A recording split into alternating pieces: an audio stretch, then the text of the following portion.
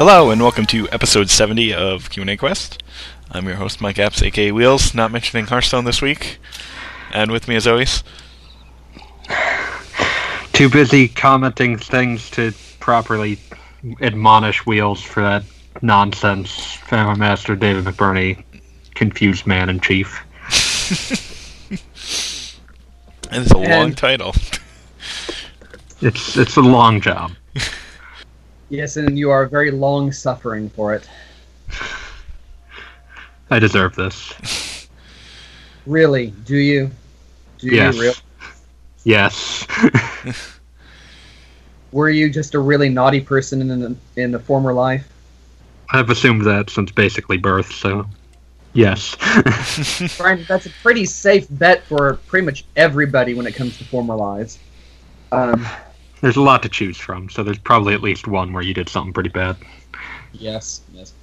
So anyway, yes, calling in from Japan for possibly the last time in quite a while, depending on scheduling and all sorts of other fun stuff. Yay, Michael, but not yay. Yeah. Is fun here in air quotes, or... What? Is fun here in air quotes, or is it actually fun stuff? How could you tell?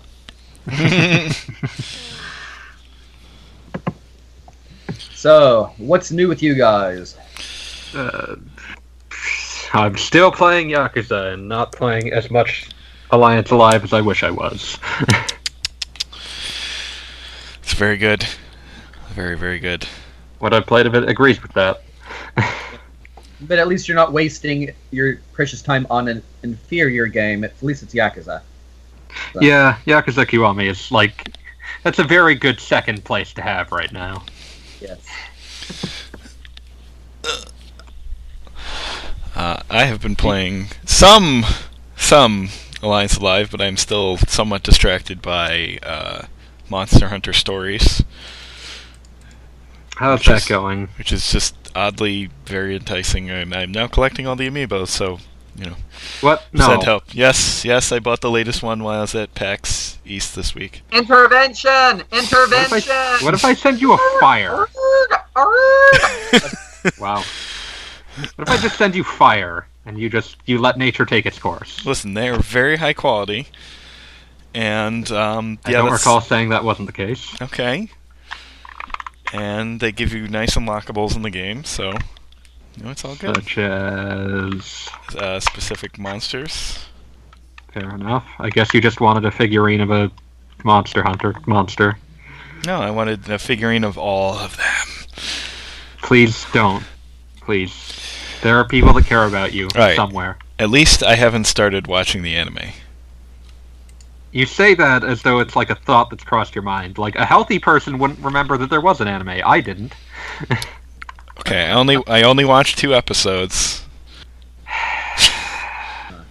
Okay, I bought the first season on Amazon. I'm not mad, I'm just furious. You have so many things that you could be doing with your life. Such as? Son, I'm much too much younger than you to be having this chat with you. Well, over here, I'm still messing around with Tales of Innocence. Yay! How's that going? Not too often, because I'm usually doing other stuff, but for example, on Mondays I have to ride the streetcar for a while each way, and so I get that out, and I've been going through the completely optional guild quests bit, where each town has a nearby semi-randomized dungeon, and you get jobs to go in there and find stuff or kill stuff. And it takes an awful lot of these trips in order to level up your guild ranking to the next point where you can get more interesting requests. So, but with the game set on autopilot for battles, it's not that bad. Nice. Yeah, but it's like most Tales games eventually reach a point where I'm just putting it on auto battle for most of the time. And this one lasted longer than Tempest did. A lot longer than Tempest did.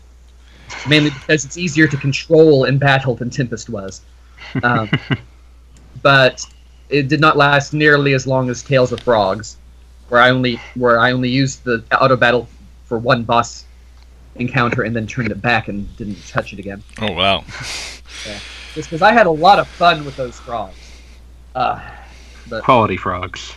yeah, and I mean, I didn't really do auto battle at all with hearts either, but I just have trouble with the 3D combat field versions of the Tales games.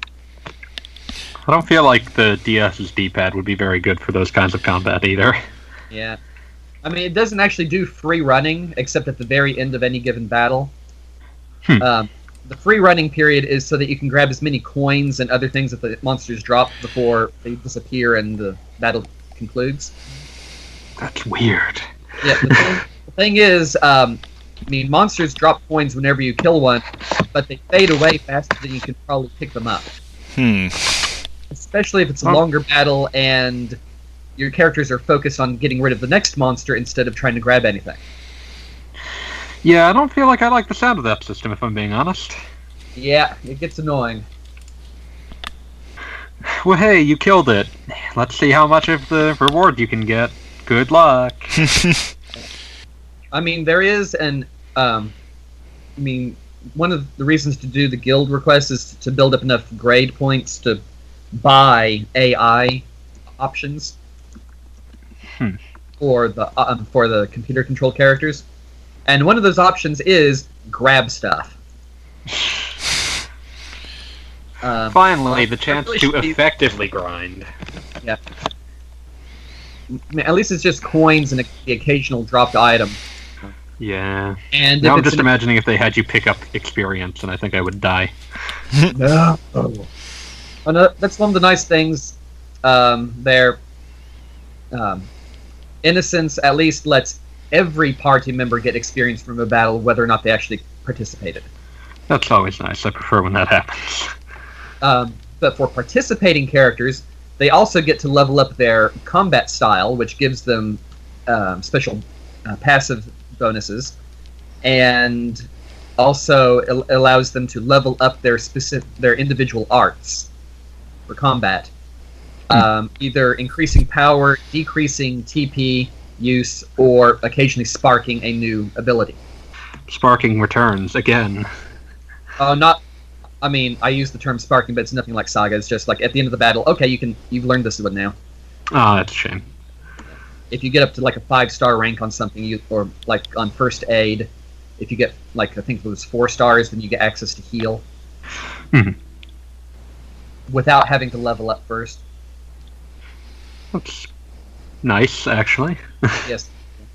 I mean, said it's an alpha system game, so I mean it's perfectly playable, unlike Tempest. It's got its quirks, like anything that Alpha System has ever made. But not nearly as quirky as some of its original stuff. Yeah, those get a little more different. Yes. Yep. But yeah, I'm just killing time until next Thursday. Or Thursday of next week. And I am really hoping that Cryotech continues the trend and allows you to take screenshots of Metal Max Xeno in-game. Ooh. Because if they do, then I am so going to be blogging this with a "Today in Metal Max, I did this," and then just put something up with absolutely no context. Because I was just thinking if I had done that with Metal Max 4, it's like, actually I pretty much did for the "What are you playing today?" thread forums. Like, today in Metal Max, I delivered dog food. Today in Metal Max, I accidentally assisted a double suicide. Today in Metal Max, I was hired to do a rescue mission for somebody who's been dead for 50 years. Today in Metal Max, I committed a war crime. To avoid incriminating myself, I will say nothing more. Well, there's no nations left, so it's kind of hard to define war crime. Today in Metal Max... Okay, crime against humanity. Today in Metal Max, I got to perform karaoke with a bunch of zombies. That's always a good time. For the record, these are all actual legitimate things I could be saying about Metal Max 4. Yeah, I believe you. Today in Metal Max, I helped a space station get rid of its Anthropophagus mutant carrot infestation. Please do not. I don't want to be eaten by carrots. I really don't want that. Don't let it end like this. Tell them I said something. Yes. That same day in Metal Max, I got to fight astronaut zombies. I feel like zombies are just getting into a lot of careers I wasn't used to them having. Yeah. Oh no, I mean these are zombies actually wearing ripped space suits with a cracked helmet, and you can see the. Oh, I was hoping you were gonna just say that like they were just zombies that became astronauts rather than astronauts that became zombies. Astronauts that became zombies. But I mean, That's this is the series where you have zombies riding motorcycles with chainsaws. That's pretty good. I'm into that. Suffice to say, this is going to be fun. No matter what they put into that game, this is going to be really weird. Good times. I can't wait till that game comes out in English, whenever that happens. Just say right now, you can't wait until they actually announce when it's going to be coming out in English. Yes. Yeah, that'd be nice. This week in Metal Max, I learned how to bend sporks with only the power of my mind. You're just learning everything in school now.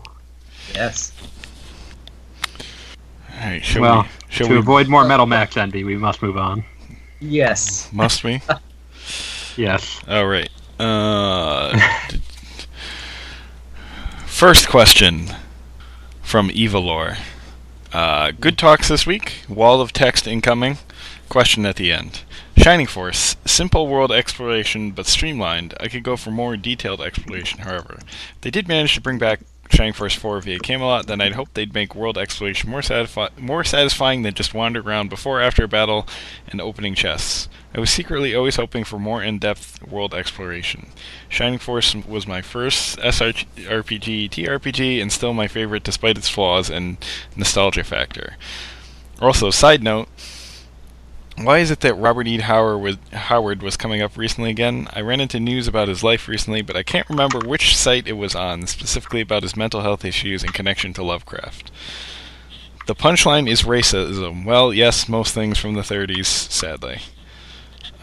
What brought up Robert E. Howard again? I don't remember. Budai later brings up that he brought it up. Oh, okay. It was brought up because of Codenames Team 2 concepts. I brought up Howard because of Conan. Gotcha. Yes. Conan and a few other things, actually, but yeah, those were deep Howard lore. Yeah, Howard's contribution was Conan. Some of the others were Burroughs. Okay. Oh, yeah, that's what it was. And the fact that we can't use Tarzan in Codename Steam because Tarzan is one of Edgar Rice Burroughs' most heavily trademarked characters. Yeah, they still somehow have held on to that, which is just ridiculous. Blame Disney. Like if I could blame Disney, they wouldn't have had to cut it from later Kingdom Hearts games. They do actually. Disney.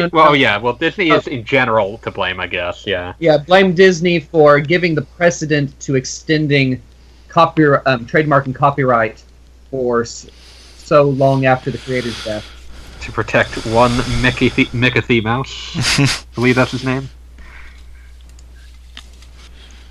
Alright, now the good part of the question. Now let's discuss Bravely Default. Wow, did he say that? I feel like you edited that. No, it's fine.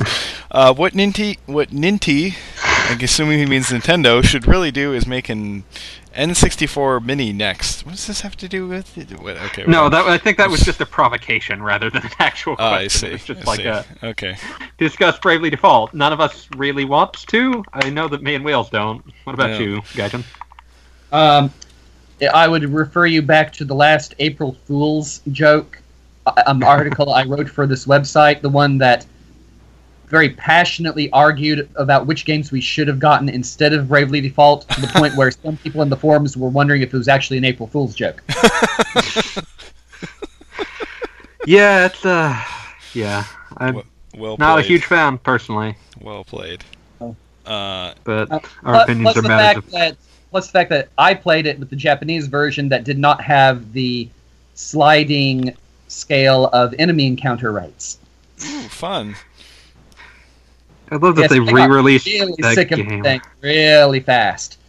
I love that they re-released that game with that slate of quality of life options and just called it For the Sequel. Yes. It's How on about the nose. no? So no thank you. Thanks, but no. But yeah, you can continue on now that we've all ranted just a little bit. Okay, really making the N64 Mini next and actually manufacture enough units to distribute at real time, this time unlike the S Mini. Dude, I've seen the S Mini all over the place. It's not that Yeah, hard you to can find. still actually find that. You just have to be wanting it. You just have to want it, basically. Like, if you want it enough to go looking for it, you will probably find it. Yeah. Yeah.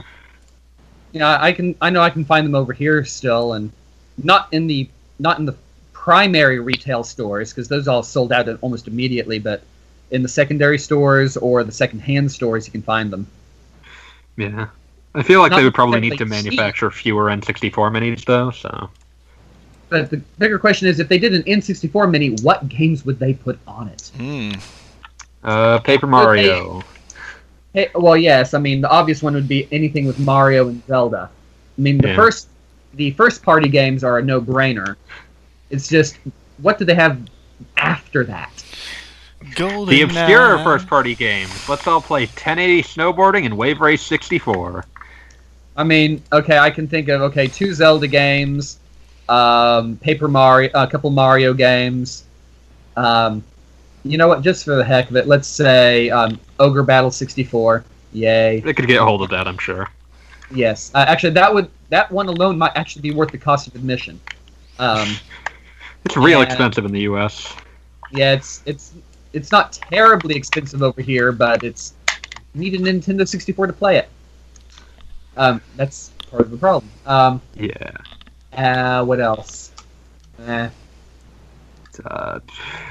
Like you Star Fox and a couple shooter games. GoldenEye. Do. They will never negotiate the kind of licensing issues with both Rare, Microsoft, and whoever currently has video game rights to James Bond. I'm not sure. Listen, this is all pie in the sky shenanigans here, all right? Oh, you want to do we pie don't- in the sky? we can don't need start your- dragging in some ridiculousness. We And don't need Donkey your Kong facts. 64. Let's Oh, that game sucks. Donkey Kong 64. Yeah, Donkey Kong 64 is butt. It's a bad game. I know. I really enjoyed that one back in the day. My college roommate and I had a competition to see who could get through some parts of it. It is, to me, it's the least of Rare's platformers for the systems, just because it's such a button-hitting simulator. But I'm sure there's plenty of nostalgia for it, so it would make sense to include in any case. I mean, we didn't have that many Nintendo 64 games to begin with. True. It was a long game. Mario Kart 64. Yeah. Perfect Dark. Yes, I suppose. One of those, I don't know, Pokemon Stadium Gold and Silver, maybe?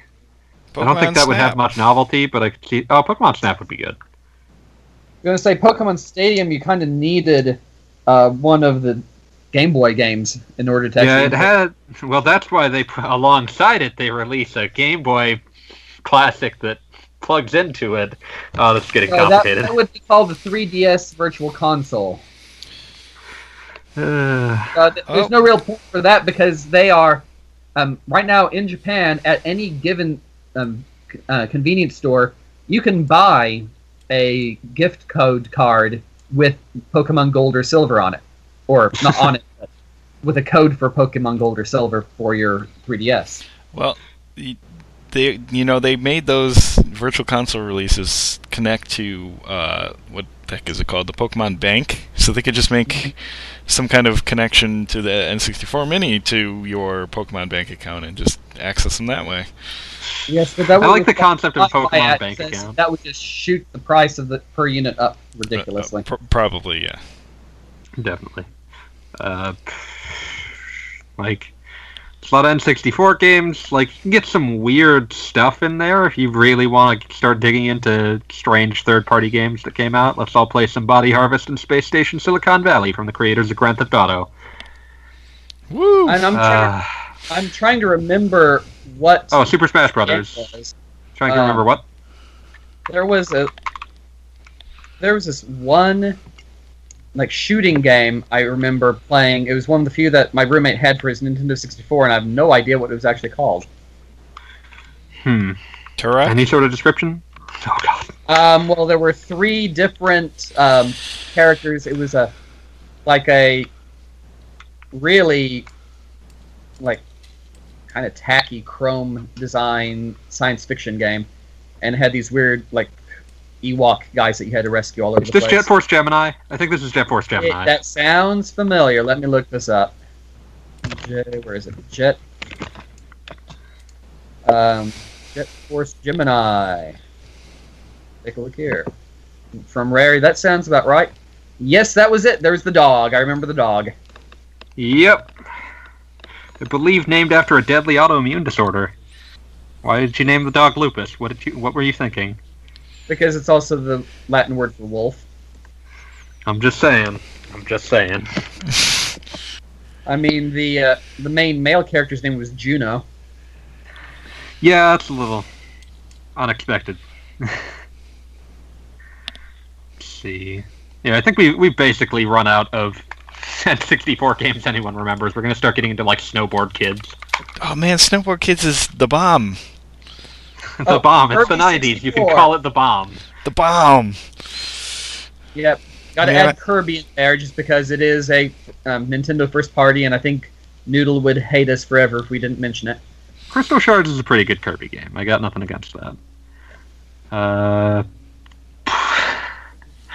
Like it really is just Nintendo third party, Nintendo first party, and whatever third parties you happen to find interesting. There So was we're a on that Mega weird- Man Legends port. Okay. Yeah, Mega Man 64. There's a really surprisingly good Resident Evil 2 port for some reason. Mortal Kombat 4. Actually, 1, 2, 3, and 4. Yeah, Mortal Kombat Trilogy, which is a very strange version of Mortal Kombat 1 through 3. There's a lot like the N64 game has an amazing number of fighting games, and almost all of them are awful. Like Clay Fighter 63 and a third is like straight up racist. Deadly Arts, aka Gasp Fighters Next Stream, is one of Konami's million bad fighting games they made. Oh man, there's a bunch of these. I think BioFreaks got ported there. I think War Gods got ported there. Both of those are really bad. There is a Paperboy 64. It's so bad. Oh man, I remember that. Oh man, that's a real bad game. Maybe Puyo Puyo. Oh yeah, that's a good game. Yeah, it's a compile game. Amazingly enough. Maybe get what was the other puzzle game? I'm trying to think of puzzle games that actually came out on the N64. There was a Tetris as well. Yeah, there's a Tetris. There's like a Disney Tetris for some reason, but there's also Puzzle Bobble. Mm-hmm. It's a variant of 3 on a Bust a Move 99 was its title in the US. I could probably put that on there. Why not? Pokemon Puzzle League. Mm-hmm. That's important. That couldn't fly in Japan. They didn't release that in Japan, but you know, Panel de Pons, good puzzle game. And Rampage. Oh man, tie in with the new movie, hit new film featuring The Rock. Yeah, I saw the trailer for that. I'm like, okay. I saw the Japanese poster for that, and I was like, man, that poster is awesome. Actually, it's just like, yeah, let's just draw it like it's a poster for a kaiju film. Whatever, man. Doesn't matter where it came from. It's all kaiju. Yeah, I mean it is just a spoof of the entire kaiju concept. Yeah, might as well. Except apparently in the movie, the monsters are no longer formerly human.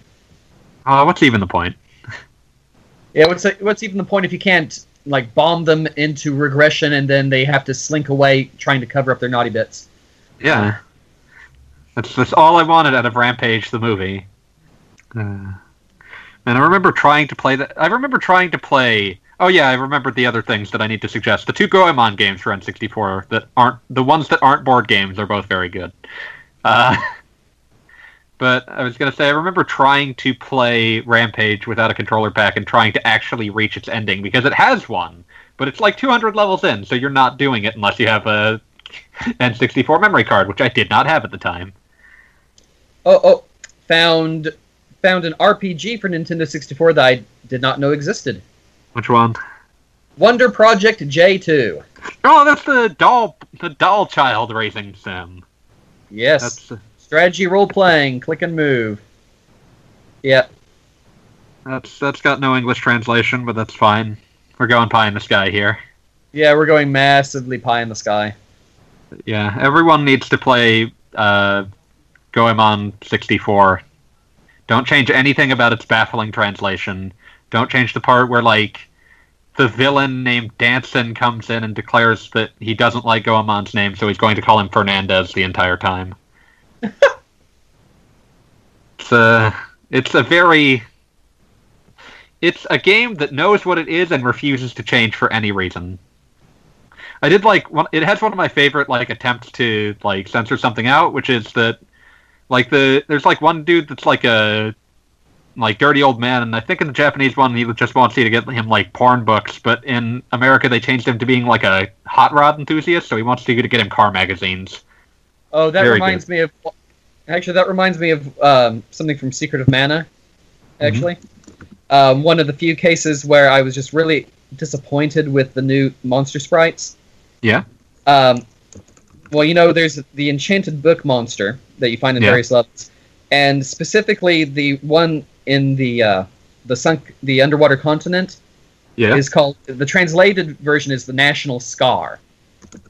It was supposed to be like a tabloid parody in the English translation. But whenever it's casting a spell, it flips through the pages, and it will occasionally show a centerfold in a bikini in the original game. It doesn't do that in the remake. All of the book monsters share the exact same set of sprite animations, and this one does not have that special centerfold for casting magic. Oh, that's a shame. You lose that fun little attention to detail. Yeah. So, I was kind of annoyed when I realized that. I was like, it's just the little things that you... the attention to detail is part of what made it fun in the first place, so... Losing that's kind of a big deal. Yep. Yeah, I think I've run out of N64 games I can think of. Yeah. So there was one other RPG, Japan only here, called Yakochu 2 Setsujin Koro, which I have no idea what this game is. Yeah, I've never even heard of this. I have no idea. And the fact that the company that made it, Athena Games, apparently hasn't made any games since that one in 1999. Mm-hmm. Yeah, probably dead. Probably long since dead. Who knows who owns their stuff, if anyone. Yep. Oh, SNK. Huh. So, that would probably be a cheap get, if nothing else. Yeah. SNK will... Oh, man, now I'm remembering that SNK is doing a 40th anniversary collection that's just all of their pre-Neo Geo games that basically no one cares about, except Crystalis. Crystalis is also there. Which version of Crystalis? NES.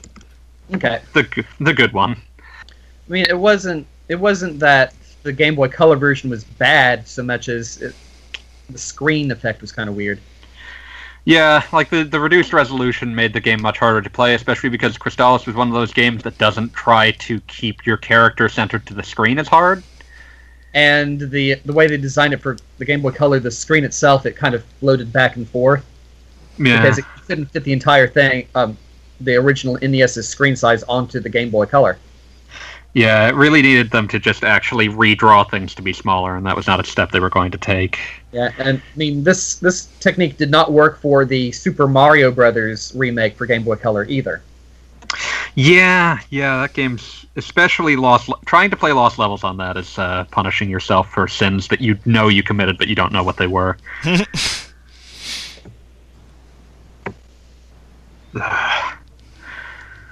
But we're not mapping out the Game Boy Classic yet.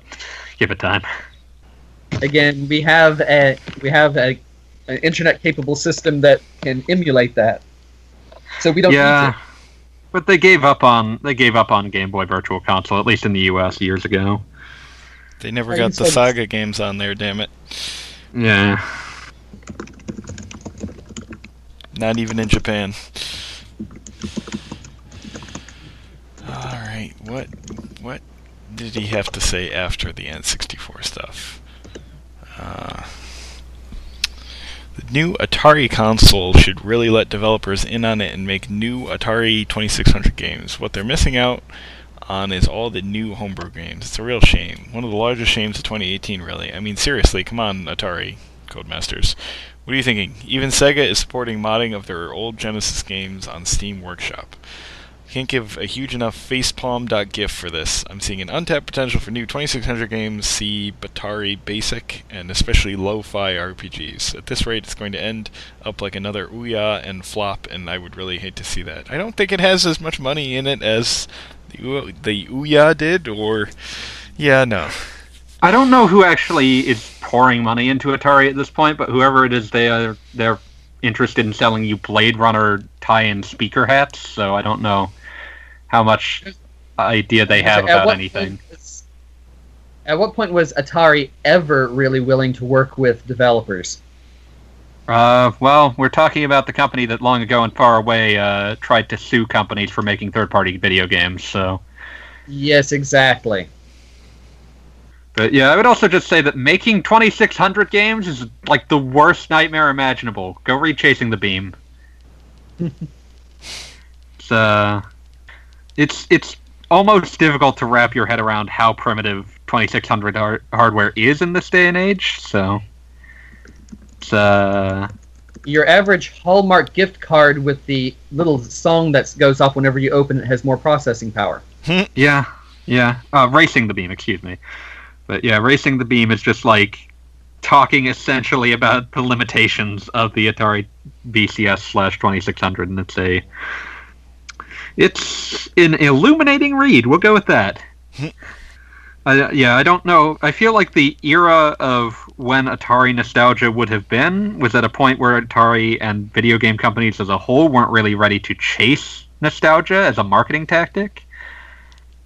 Like, there have been Atari anthologies left and right, but they've never really done much other than dump a cheap emulation package on the store shelves and don't think too hard about it. And I suspect that will never change.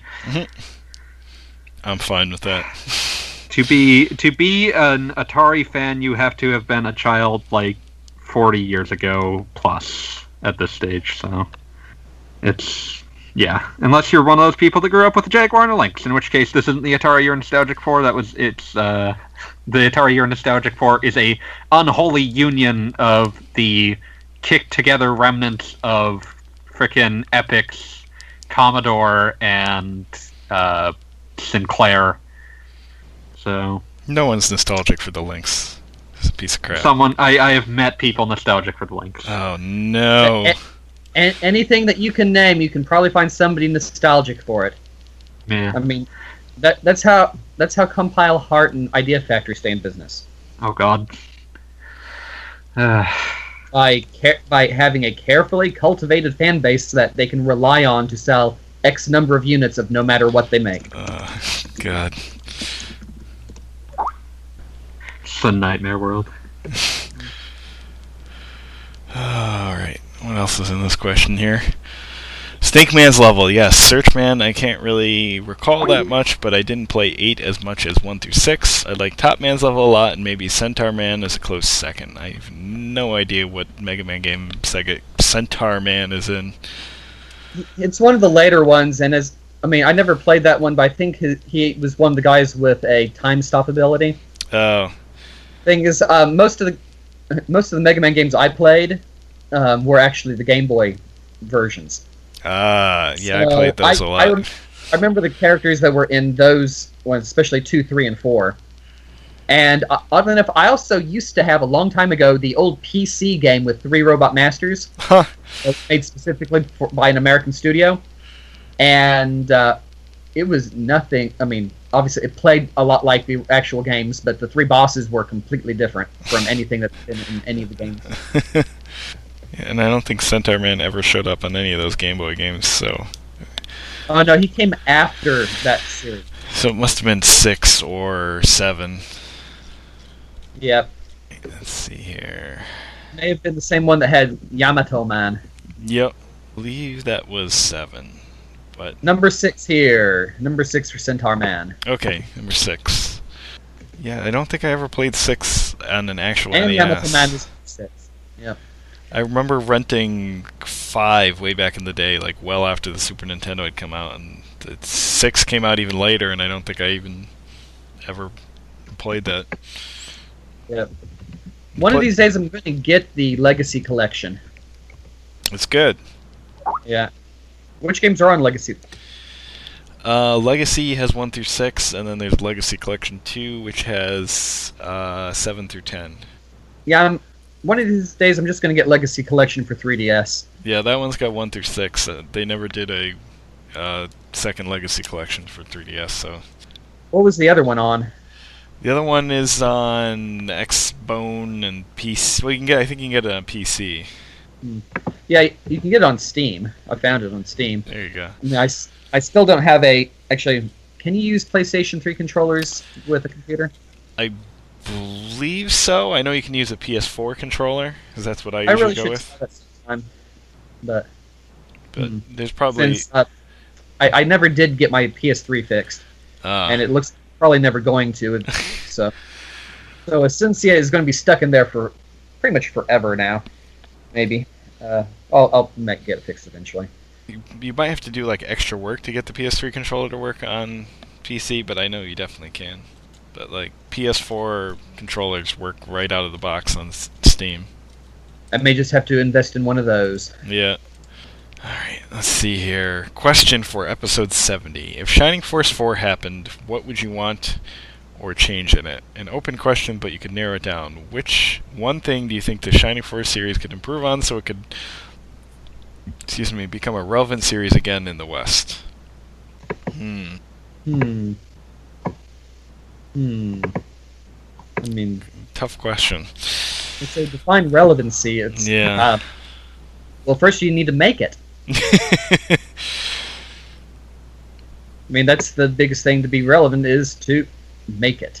I mean, we're getting pretty much all sorts of Japanese games under the sun these days, so... But the biggest issue is that Sega has obviously moved on from Shining Force to Shining everything else. Yeah. So it would be like trying to get an original-style Phantasy Star game made after all the PSO games. It's just probably not going to happen. I mean, it's like, or it would be like trying to get Xenogears after we're into Xenosaga or Xenoblade. It's I think at this point I'd rather see like Golden Sun Tactics or Golden Sun Force, Golden Force. And I mean, it may just be too much of. Just too much to actually get the original Camelot crew back together if they're all still alive, and not making golf games. And hope to capture the lightning in the bottle again. Yeah. And so, I mean, it actually might be easier to just get a new group of developers together and ask them to, or pull them to see who actually likes Shining Force and have those guys make something. Yeah. I mean, getting the old band back together does not always work. I mean, sometimes sometimes you get a Blue Dragon. Mm-hmm. Sometimes it turns out that the guys that you think are great at making games actually have some interesting philosophical concepts that they really wanted to work in back in the day but weren't able to because either the hardware and software just weren't able to do it, or their editorial control had a very good idea of how bad it would turn out. Unlimited Saga. Yes. Ooh. As a good example of what happens when you relax editorial constraint over a project. Whoops. And let the auteur in charge just go crazy. Yes, we all love Kawazu, but we do not love Kawazu that much. We do not enjoy Kawazu Unchained. Yep. Some discretion is called for. Always. So, yeah, I mean, honestly, at this point, I'd rather see a new game in the style of Shining Force rather than just trying to resurrect a series that's been dead since, what? It's like 20 years now. Yeah. And it's not worth it. And I don't think there's enough nostalgia for it to be, a quick cash-in or anything like that, so... Yeah. I mean, just look how Breath of Fire 6 turned out. Yeah. Yes, exactly. Yeah. So, what I'd really love to see is somebody on the indie scene try and make a nice game like that, because then they can obviously go for the same sort of pixelated art style and do lots of cool stuff like that. And we've gotten lots of cool games in that area. So, yeah, let's see some of that. I know there's some series that, some indie series, Maxstorm is always talking about, Mercenary Saga, that looks Shining Force-ish, so may have to give that a try. Mm-hmm. So yeah, I guess what I'm saying is the one thing I would like them to change is not to make another Shining Force. I guess that's the point. Yep. Yeah. I mean, there is such a thing as mining for nostalgia, and then there is such a thing as doing it without telling anybody it's nostalgia and just making a good game. Yeah. I mean, okay, let's take a look. Alliance Alive and Legend of Legacy. Nobody ever said up front that they were Saga games. Nope. Everybody knew it as soon as they saw footage, but it was never explicitly said. So, yeah. Boy, did that turn out great. Yep. Yeah. Let's see, we have a PS here. Barkley Shut Up and Jam Gaiden 2 is the weirdest thing to happen to JRPGs. I love living in this era. Also, you guys should check out Mega Man Sprite Game 2 and Mega Man Sprite Christmas? What? These are basically a sprite-based comic using Mega Man in really, really bizarre ways. I'm not sure if I should be recommending this to you, Gills. It sounds really weird. It is. Alright. Okay, so let's keep going. Also, lastly, the Tales of series at this point should just spin off into a Bandai Namco subsidiary a la Google Alphabet and just release Tales of games. Like they already are for every platform. It just makes more sense to me. I'm pretty sure this is close to what they're already doing. Yeah, it's like this in everything but name, I guess? Yes. I mean, what we're talking about a spin-off subsidiary, you're basically saying the studio as a discrete unit. And that's about how they manage it. I mean, it's not as separated as Armor Project is from Square Enix, but that's because Hori-san managed to hold on to the Dragon Quest trademark really fiercely and is protecting it personally.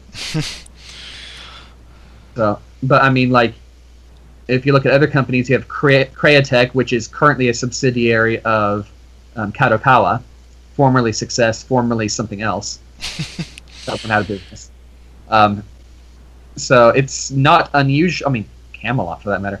It's just not unusual to see the studios treated as a subsidiary of the main company. Yeah, I'm also just not sure what exactly this would even accomplish. Like, it's not like they're being held down creatively or anything like that. Yeah. He may be thinking of it more like some of the Western game companies and design studios, where they'll put a bunch of programmers together into one project and then dismantle the group afterwards. Whereas the Japanese industry has a lot of studios that are quite dedicated to specific series. Well, most in the case of Tales. Yep. Yeah. I mean, that explains things like how Furyu's library of games is so weirdly disjointed in terms of quality. Because you can tell that their Vita development studio is not nearly on par with the 3DS development studio. Oh dear. Yes. You put your best guys where the most competition is. Yep. And release Tales of games for every platform. Where have you been sleeping, dude? Because that is the Bandai Namco game plan right there. What platform is missing a Tales game? I guess Switch. But there was they'll a get period. there. There's no Xbone Tales game at the moment. Yeah, no one cares though. Any platform that is even moderately successful in Japan is going to be getting a Tales game. which is why Yep. Xbox not getting one. Yeah. Yeah, Xbox and Xbox 360 games were more of a testing the waters to see if they could actually sell. Microsoft and everyone else involved gave up on Xbone except as far as it took to actually release it in Japan for some reason. Yeah. Yeah, I feel like there was a point where like it was a gamble about whether like the old ports and like there was a period where like they would re-release like old Tales games on handhelds, and it was a very up in the air proposition if we'd get any of those. But Yeah. You did get Abyss. yeah, It's that's a good version. Yeah, I wish I could have finished that one, but the main character's voice acting in Japanese reminded me far too much of one particular snotty brat that I used to know. Oh, I'm like, no, I'm getting flashbacks to this. I can't even play the sound. Okay, Wow. we just sell this thing back. Ugh. I assume you don't Just have. Yuri Lowenthal in English. Yeah, I was gonna say, I assume you don't have an American 3DS. You can play that version on. Nope. Damn. I mean, I can't. If I remember writing an impression for Abyss and saying something along the lines of, "I really have to compliment Luke's voice actor for getting that awful teenage whiny voice down perfectly," which is why I really want to throw the 3DS through the window. So, props to him for his acting ability, but no. So. That's a shame, because yeah, the American voice cast is really good. So I have heard. Uh, I have to put a lot of time in between Tales games to begin with, just because I've got an upper limit to the amount of anime ridiculousness I can handle. yes, it's good. It's always a good practice to limit your intake of Tales. Could be unhealthy. Could reach unhealthy levels. Well, anyway, let's get away from this. All right. Okay, Budai. Oh, wait. Why? Oh. One last comment from Evalor. Let's all pour one out for the 3DS version of Dragon Quest XI in the West. Yep. Let's see, I still have some Mountain Dew Damn. left in this game, so salute. Such a nice little version. At the same time, I can see why. Yeah. I mean, they have to already be considering an exit from the 3DS market, and the combination of graphical styles in the 3DS version is going to be weird to anybody who's not already a big fan of the series. Yeah. And they just cannot count on the name selling umpteen million copies the way they can in Japan. I think most of their recent 3DS releases were published by Nintendo in the West anyway. Yeah. I mean, it's not like Square has ever been really into attempting to publish any of its DS or 3DS games in America. Yeah. Yeah. Yeah. This is already the longest of shots. No, I would say Metal Mag Xeno was the longest of shots. Okay, that's true. That's really true.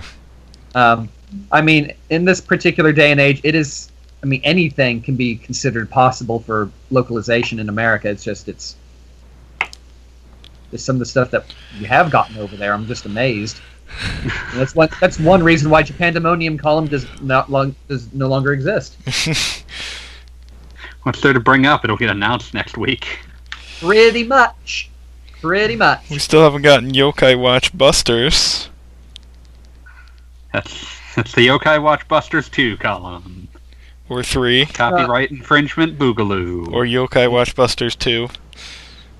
Oh, that one was only... I mean, one game per 3 months with almost nil prospects of localization. That's not enough to base a column on. That's true. And That's an annual issue. yeah, and unfortunately, I still remember the halcyon days of whenever I could just grab a copy of Famitsu from the store and page through the back section and find 5 RPGs in the little, we don't have enough room to talk about everything, so we're just going to give you a 4x6 square inch spot on the paper. You get the tiniest piece of information. So yourself, write your own press release. Yes. I mean, seriously, I used to be able to open that section and find 5 RPGs on top of whatever else was actually being featured in the paper that week. And nowadays, I still check every week, and it's usually the same 3 or 4 titles for RPGs every week. Oh wow! Up at least. I'm paying close attention right now, just in case they release any Metal Max Xeno download codes, DLC, because they sometimes do.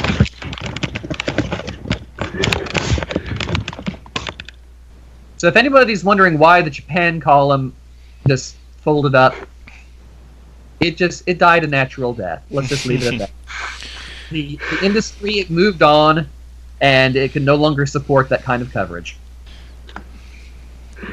I would say I miss it, but at the same time, I'm glad that we get things now. So, yes, yeah.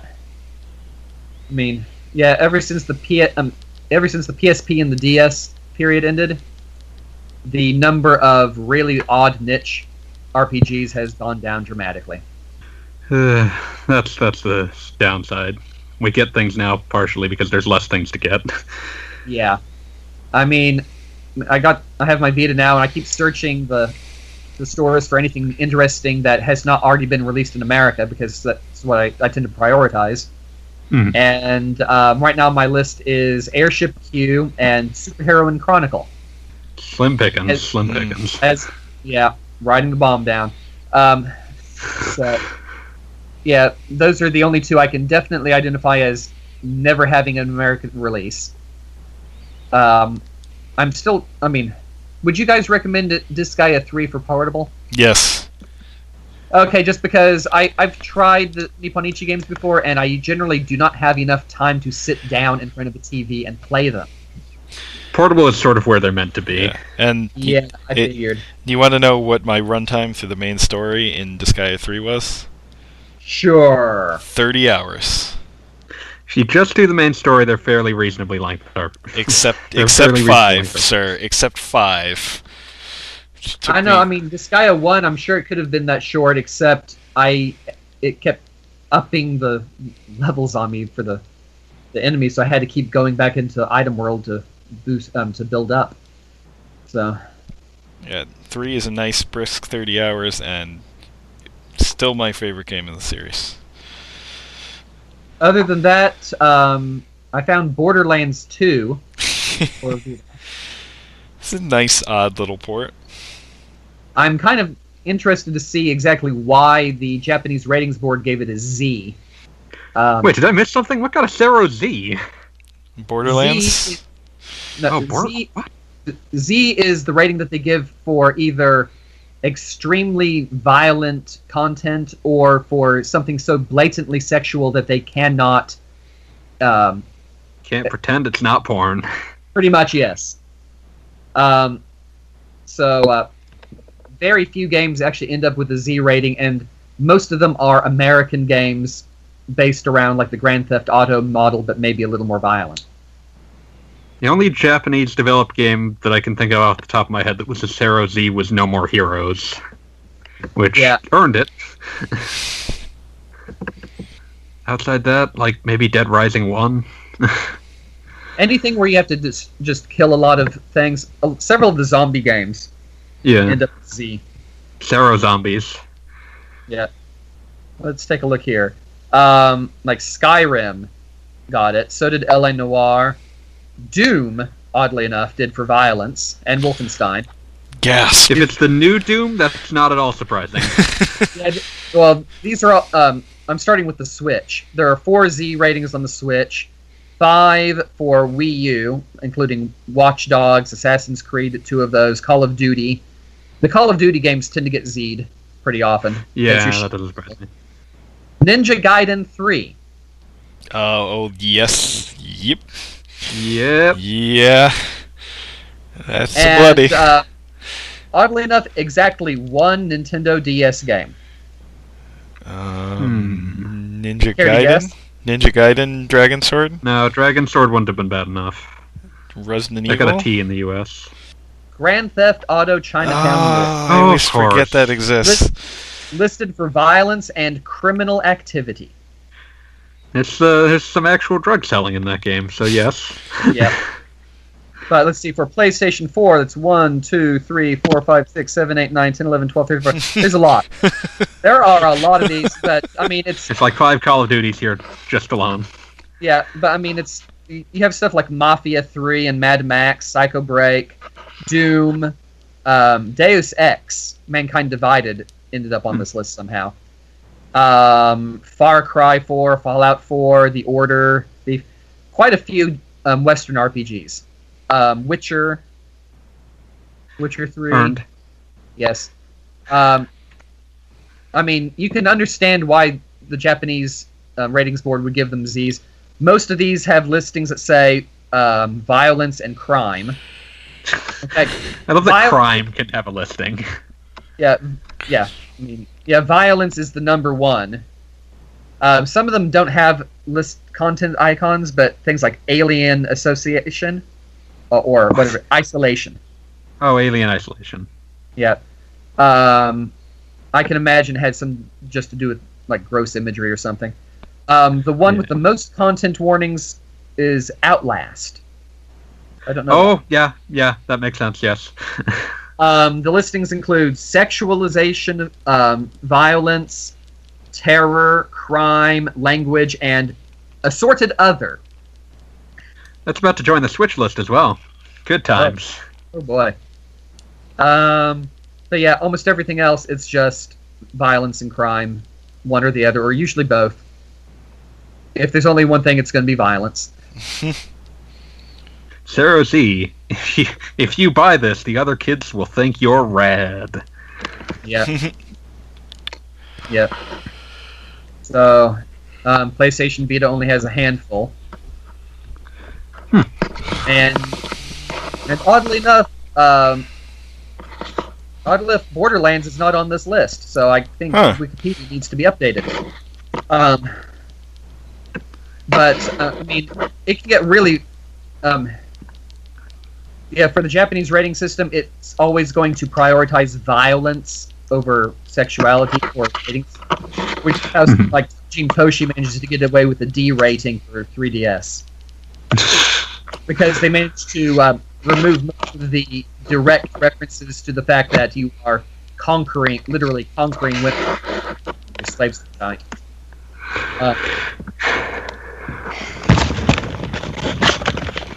Video games.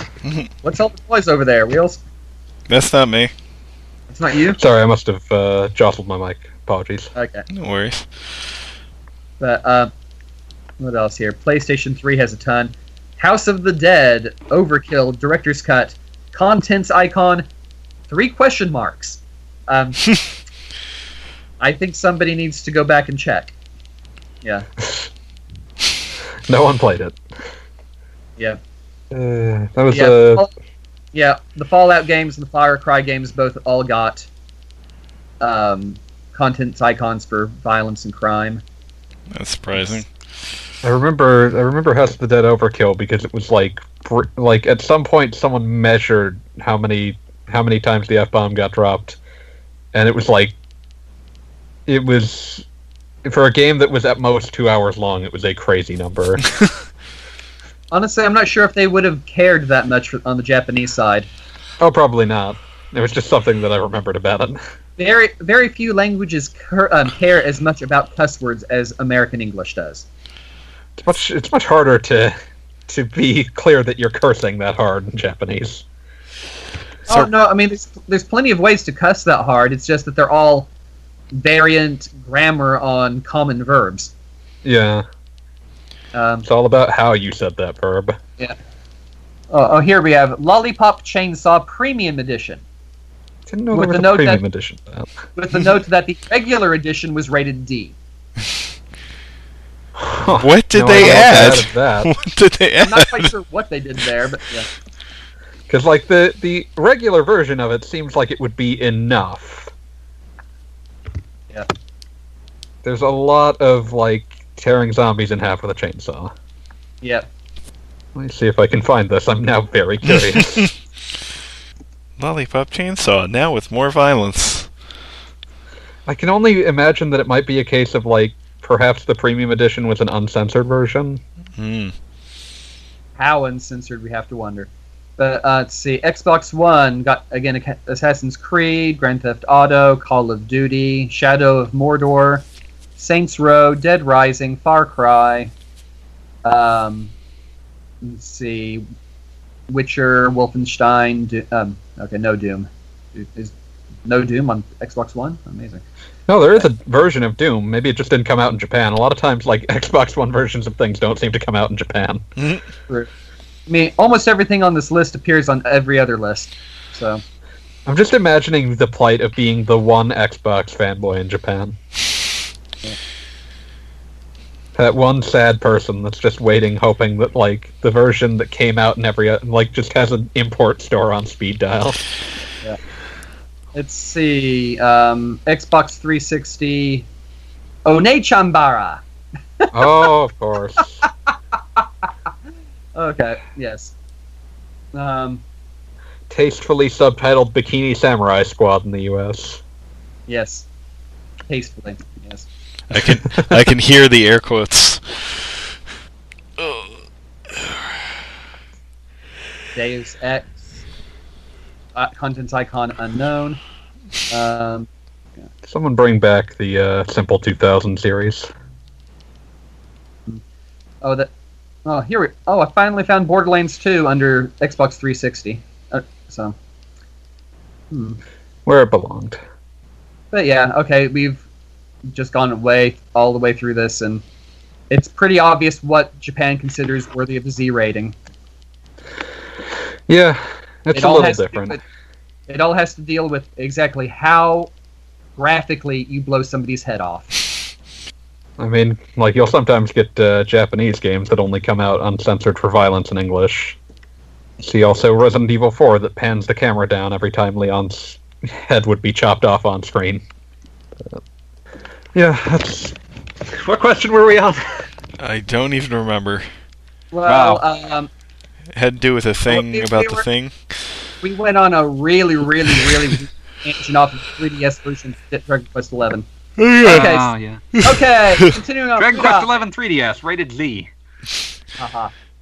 So why do you feel Western developers prefer older characters and Japanese developers younger heroes? Is it more than just target audience? This is from Budai, by the way. Yes.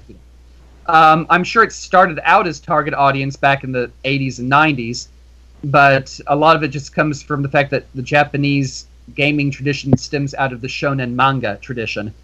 And you just have a tendency towards younger protagonists. I mean, you will find older characters. You'll find quite a few older characters in prominent positions in the genres. It's just the average skews younger.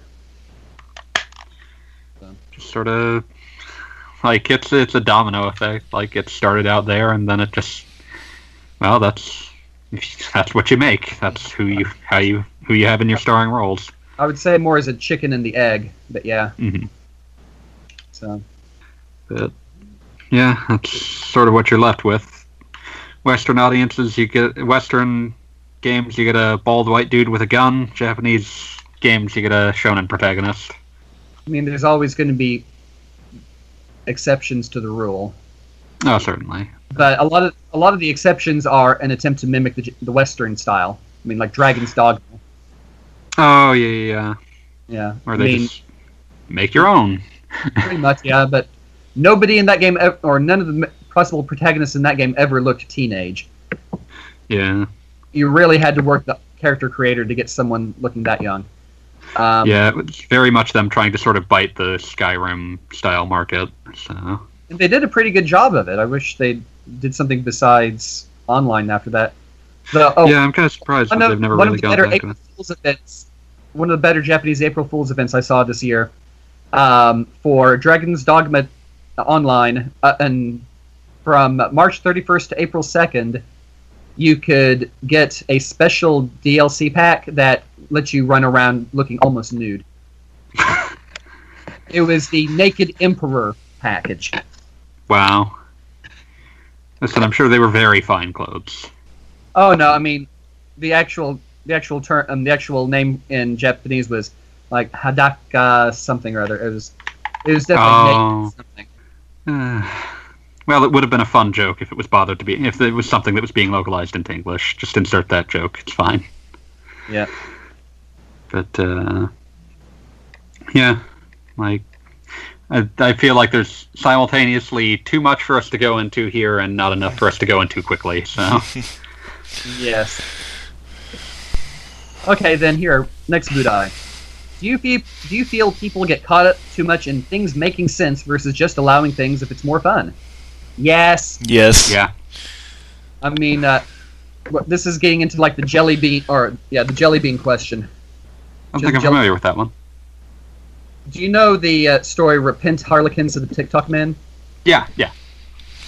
So, in the story, the Harlequin, one of the tales of his chaotic depredations is he manages to sabotage some machinery by throwing jelly beans into it. And the official report notes that they don't know where he got the jelly beans because the last machines capable of making them were replaced like 50 years ago. And for some reason, the fandom really latched onto this and started bothering Harlan Ellison at almost every signing and convention he went to, asking him about the jelly beans.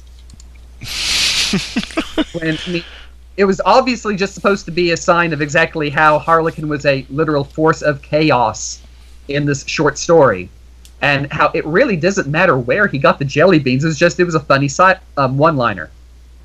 Yeah, it's one of those things like, okay, how did he get them? Does it matter? Do you want to take time out of the story to tell me? Because honestly, it doesn't matter as long as he has them.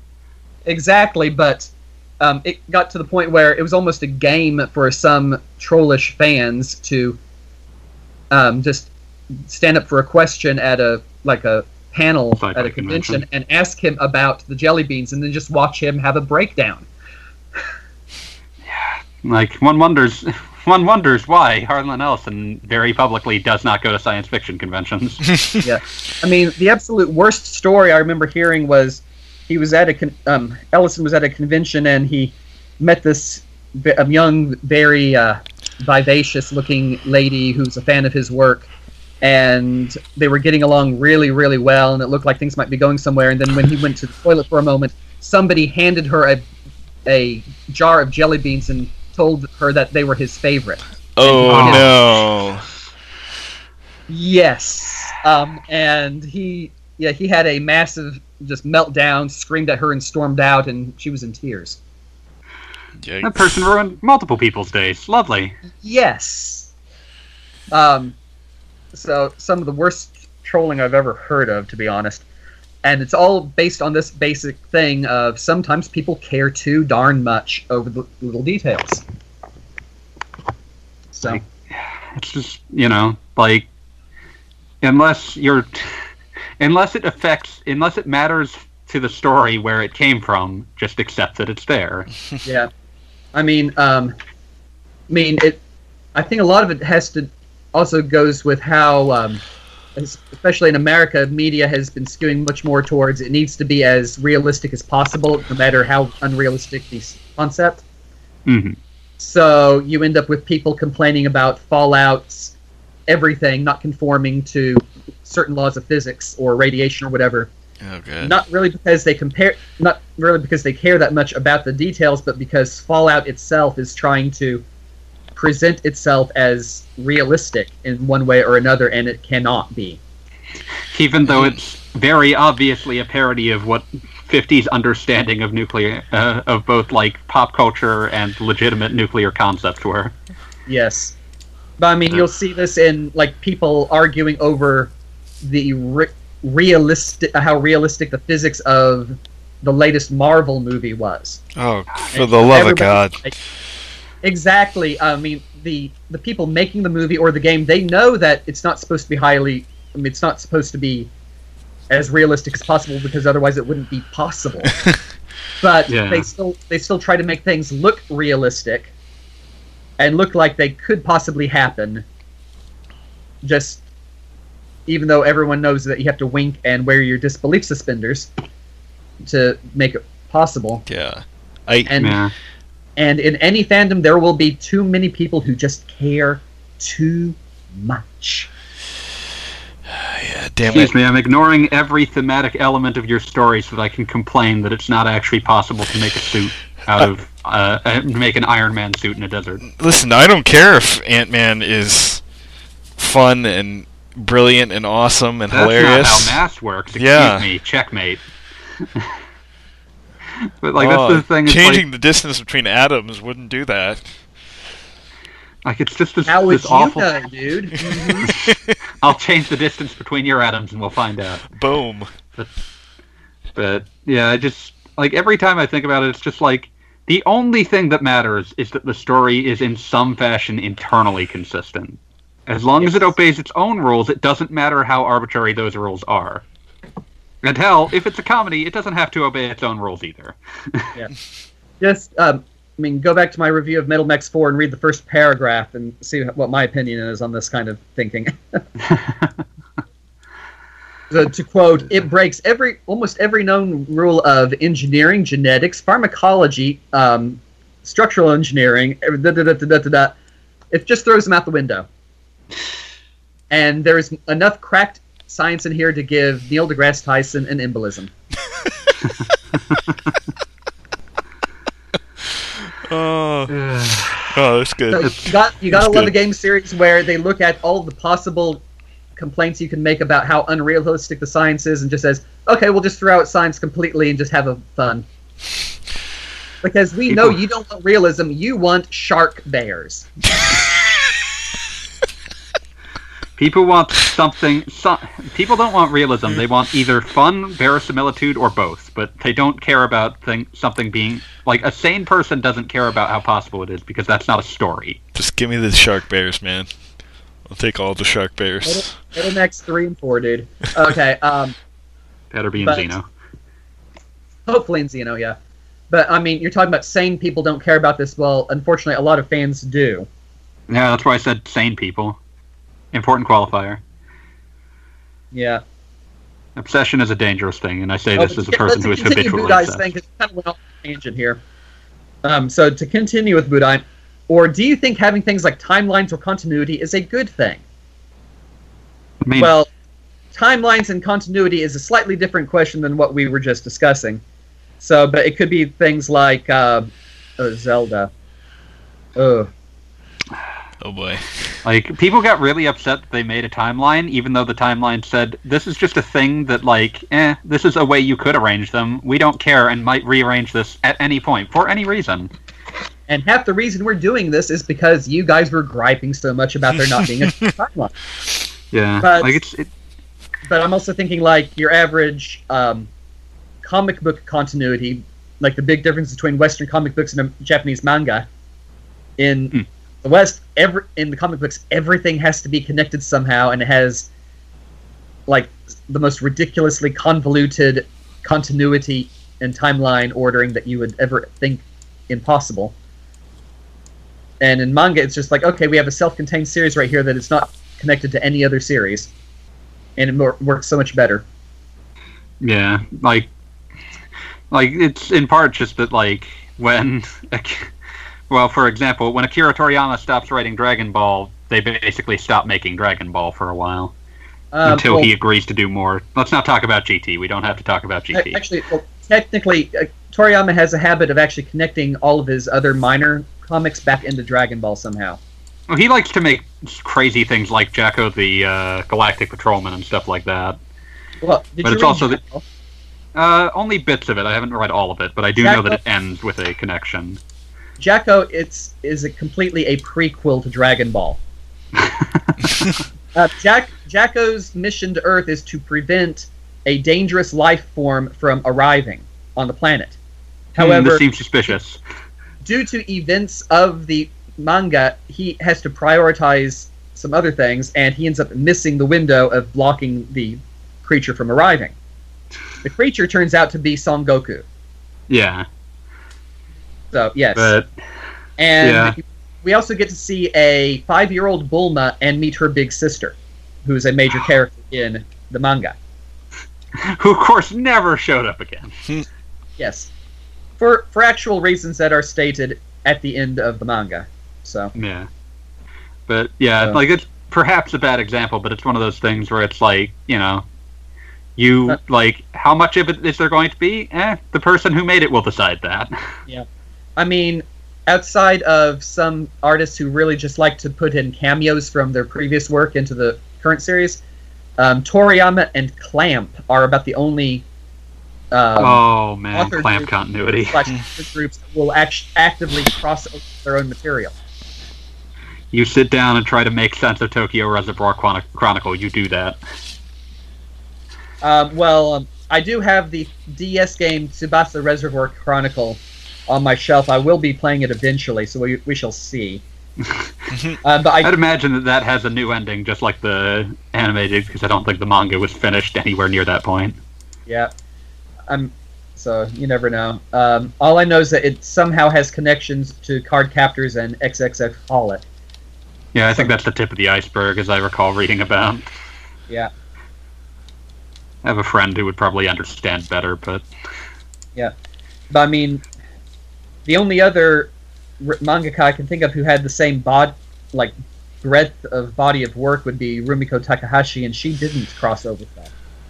yeah, I think she still does manga, but like, yeah, she doesn't. I mean, Inuyasha restarted. What? What? Yeah, I think so. Oh, let me check. It was either that or Ranma. Something got republished recently. That would make me slightly less confused. Let's see. But yeah, like she mostly resisted the temptation to just have characters just keep showing up. It was difficult because, as I recall, there was pressure on her to keep Inuyasha running past its appointed endpoint. That would explain a great deal about Inuyasha. Yeah, I mean, basically the same thing that happened to Dragon Ball. Oh heavens! Like I just looked at this and like I did not. I knew that she had done something after Inuyasha. I did not know what its name was. I did not remember how long it had lasted. It apparently ended last year, but it was called Rinne, and that's nearly that's like 40 volumes. That's nothing compared to how long some series go these days. Oh Just yeah, I mean Hajime check no out Ippo and JoJo. Oh, I'm thinking One Piece and Naruto. Like Those Naruto things. is at least over, and One Piece I don't think will ever know how to die. But I mean, One like Piece I think is at 180 now. No, that's at like 80 something. like I was just thinking of like the ones that I knew that like had been in some form of circulation since the 80s. So But will they ever find Coach the One Tommy! Piece? Did they ever find the One Piece? Tell me. no. Not yet. At least as far as I know, because I've only read up to like volume 34. So I only read it when I go to this one curry restaurant in town and they have the entire series on the shelf. Oh heavens, that must be a very large shelf by this point.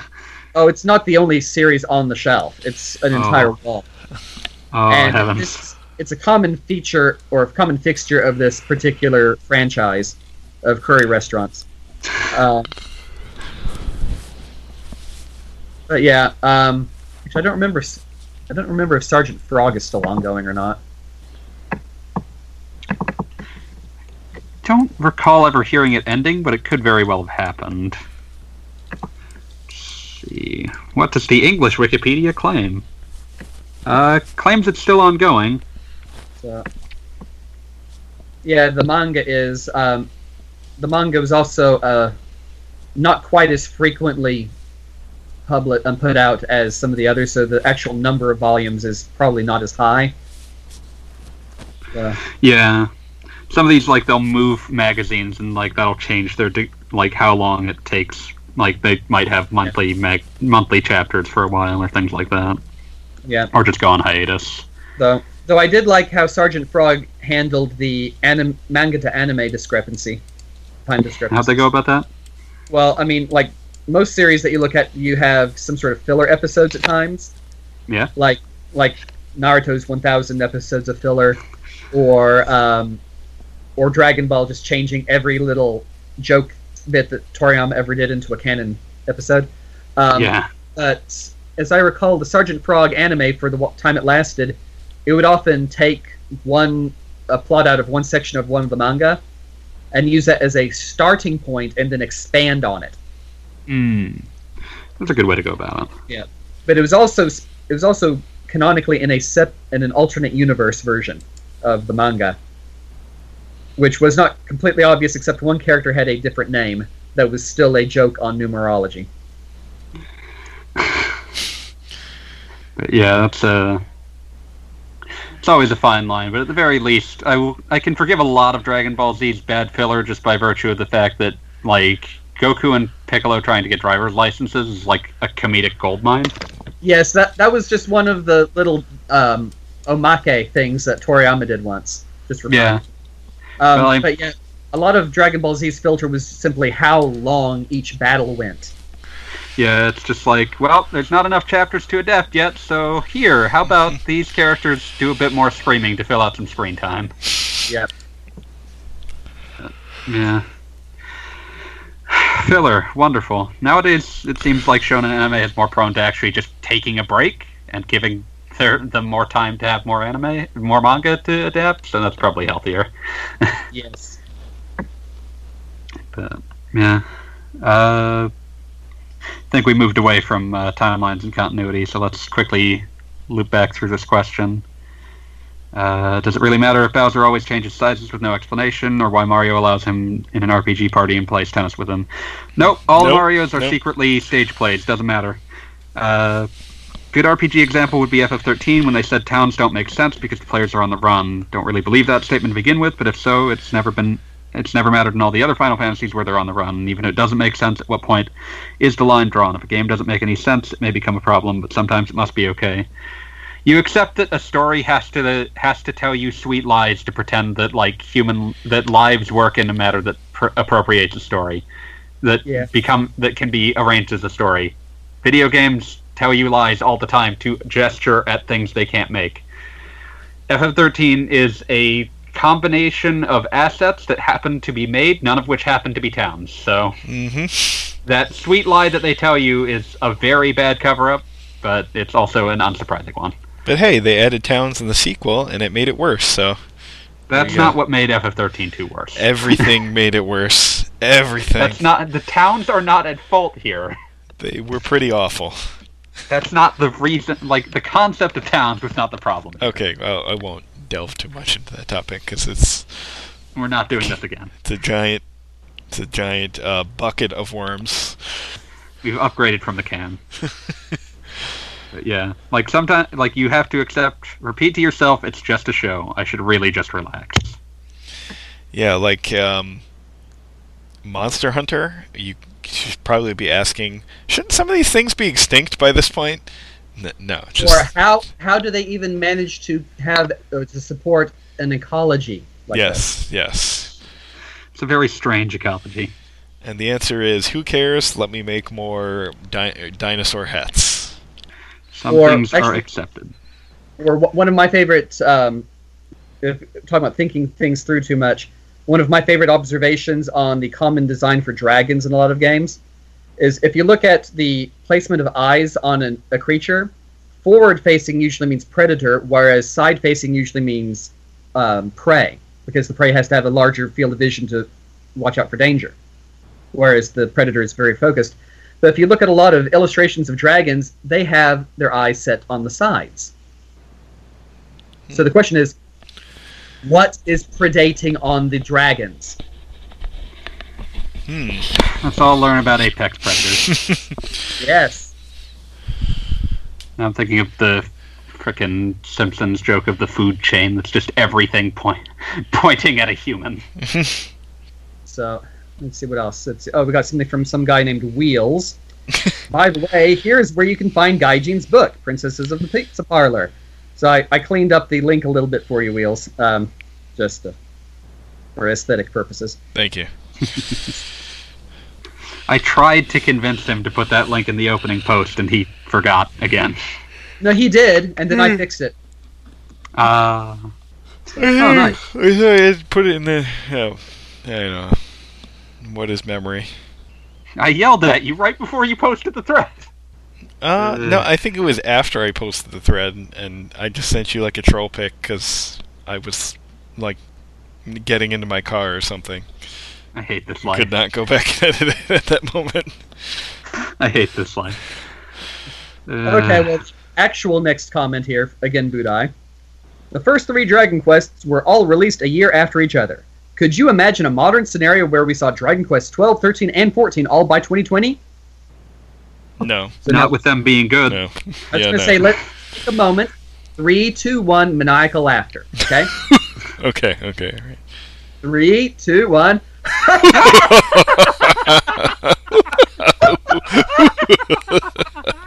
Okay. No. No. No. I mean, the only way that would work is if you do what Gust was doing for quite a long time and simply work really hard to make a robust game engine that you could hold on to and recycle every year for 6 years straight, or 7 years. You also need to make like a Robo Yuji Horii. Yes. The fact that Yuji Horii is in complete control of the creative side of the series still, after all these years, first of all means that the games are going to be pretty good, but it also means that we are stuck at his schedule. What you might call a bottleneck. Plus, let us remember that the first 3 Dragon Quests, well, the first one was very short. The second one was average by current RPG Maker standards for length, and included the first game's map in it, and the third one included the previous 2 games' map in it, as the secret later, the last third of the game, but yeah. Asset recycling before it was cool.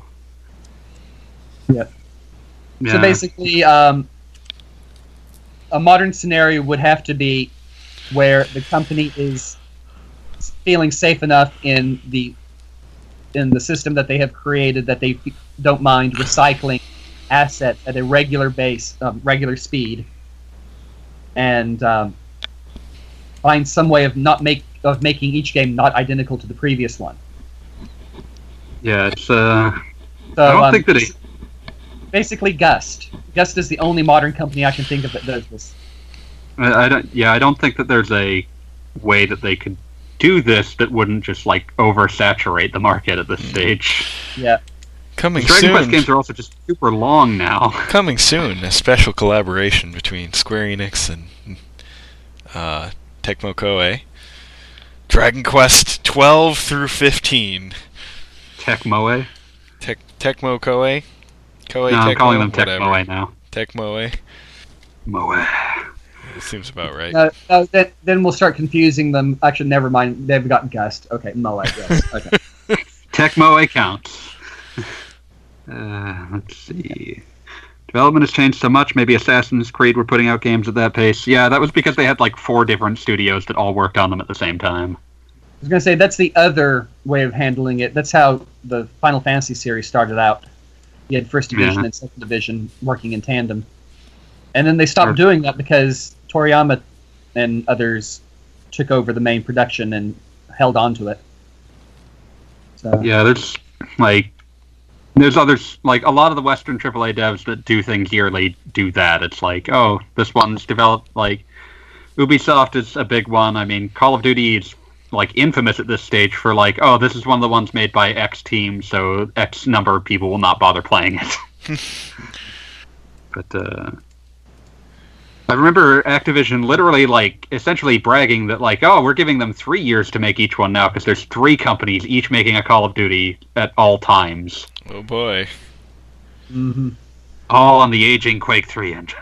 I'm pretty sure they still have bits of it in there to this day. Still there.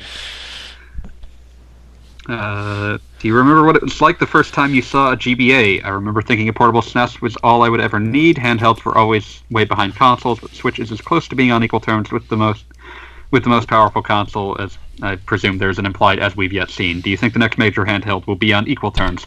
Not if Nintendo makes it, aka the only company that would make it. Yeah. So, okay, first time I saw a Game Boy Advance, that would be Christmas of 2002 when I got sent one via international mail to France with a copy of Mega Man Zero and the Phantasy Star Collection. Nice. It was Those very are some nice. curious emulations. Yeah. I think the first time I remember seeing it, I was like, no backlight? Eh. And I never got the original Game Boy Advance.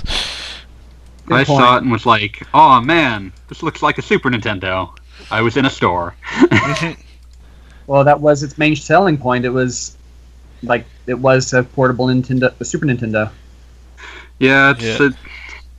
let's do all of the hardware tricks that the SNES, that the SNES does, but in software. I'm a big fan nowadays of looking at the crazy, horrifying things that companies did to try to coax more verisimilitude with current consoles out of the GBA. There's a lot of very strange attempts to make crazy things like 3D platformers on that system. Yeah, I've played some of these. Yeah, There's something. some of these. Yeah, but yeah, talking about the next major handheld, it's quite possible that the Switch is the next major handheld. Like it's not clear at this stage how Nintendo intends to upgrade on that, but it'll probably be some relative of the Tegra chip that the Switch currently runs on. So Yeah. And like I think we discussed this last time, or maybe 1 or 2 weeks ago, if Microsoft or Sony wanted to get in on the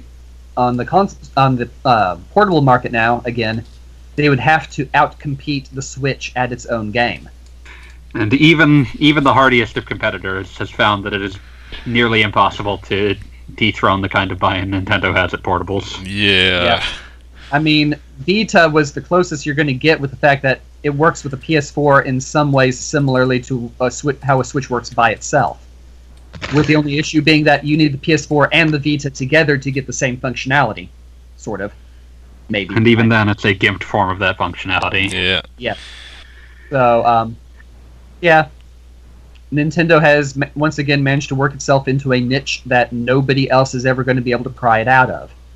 And honestly, I think that it's probably healthier for everyone's bottom line if they don't try to compete on power in a handheld form factor, because it will lead to handhelds that cook themselves, explode, and or cost $800. So, In other words, let's take a look at the smartphone market to see where this could possibly go, and then be thankful that Nintendo's WitherTech philosophy tells them to hold back and see how the other side explodes first before trying it. on the bright side, the choices they made with the Switch seem to have dovetailed nicely with the fact that developers are now actually attempting to make things that work on lower end, because they're doing horrifying experiments of making your Xbox One X play against someone's iPhone. So Yeah.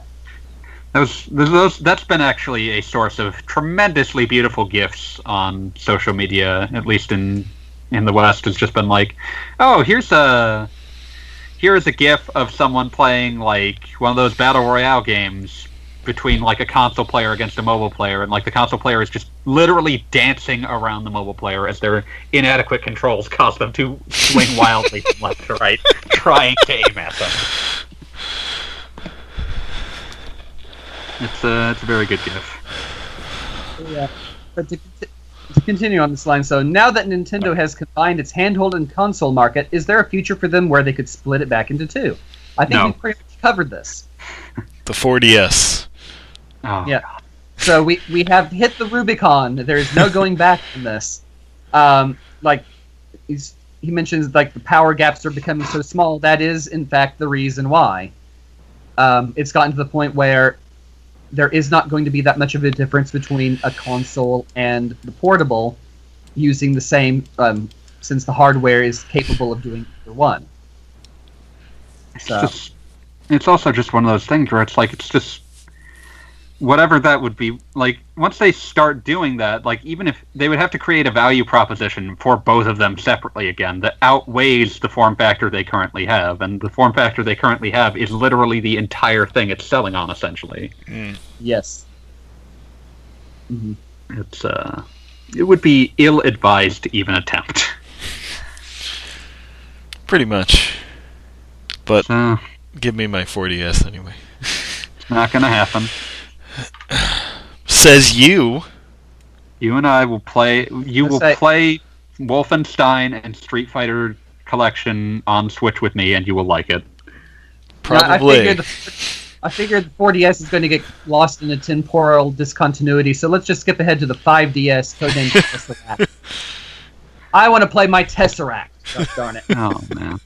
Think of what you could have. At some point, it's just going to turn into a holodeck. Now I'm just thinking about how much... this is an unrelated statement, but whenever I think of Tesseracts, I just think about... What if we had nicknamed cubes hypersquares?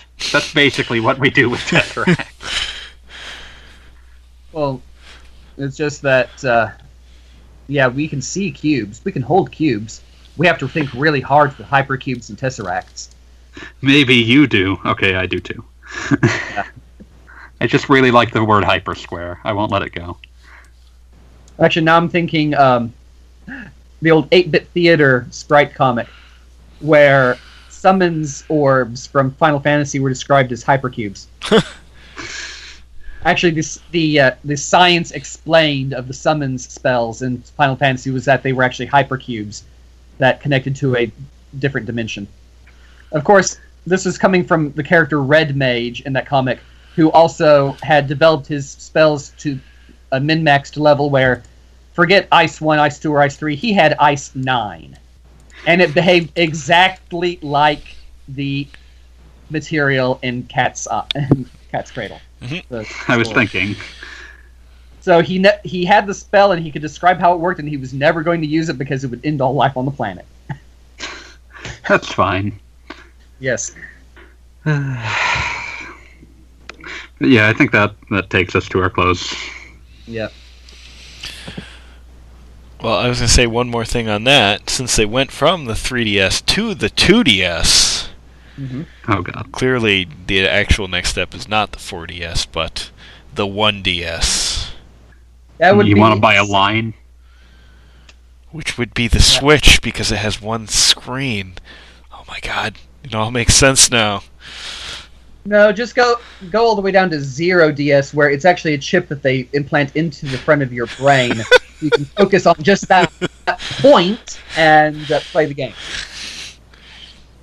Excellent. Where can I pre-order? believe it. Can I inject the pre-order into my brain? No. It's not ready yet.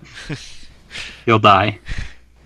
We will all die in the technological singularity that is going to happen because Nintendo, or because one of the game companies decided to expand its technology too far. We'll end up in a Caligula scenario. Oh no. So I have not actually played the game, and I've heard it did not turn out exactly the way I imagined it would, but I really loved the idea of a tech singularity happening because a Hatsune Miku knockoff decided or got too focused on making her fans happy. I would enjoy a version of that concept that apparently played well. I know it came out in English. I didn't actually get around to it. Yeah, my comments on Furyu's PS Vita development stuff really hit the mark here. But it really sounded like they focused too much on the, you can recruit everybody in the school potentially part, when they should have been focusing more on the Scooby Squad, the way the Persona games do. Especially given that it was written by one of the guys who wrote, like, Persona 2. It looks so much Persona-ish, yes. I mean, yeah, it was... Yeah. It was Satomi Tadashi of Persona 1 and 2. But, yeah, I guess they're re-releasing it for PS4. Yep. Don't know that I believe that'll be any better, but here's to hoping. Here's to hoping. I might get it sometime just to mess with it. I doubt Atlas bothers... Like, Atlas released the first one in the US, the first version in the US. I doubt they bother releasing the second, but go ahead, surprise me. I've only got the PS Vita, so that's the version I've been playing. It's just one of those things. Like, if they release Overdose in the US, I might give that version a shot if it proves to be any better.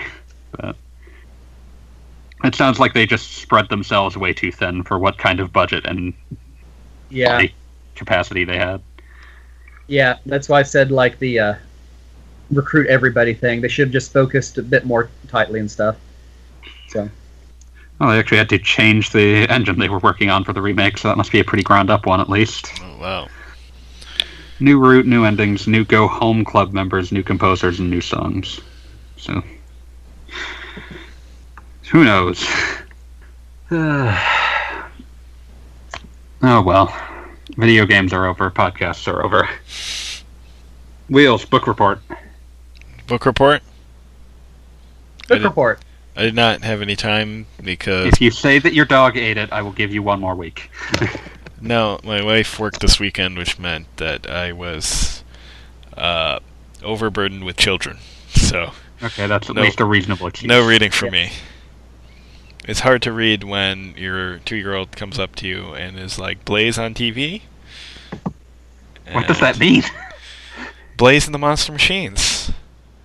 I don't know what that is, and I'm happy Is that the old TV series about the monster things that were actually plants? No, it's about a talking monster machine voiced by Nolan North. Like a monster truck. No, it's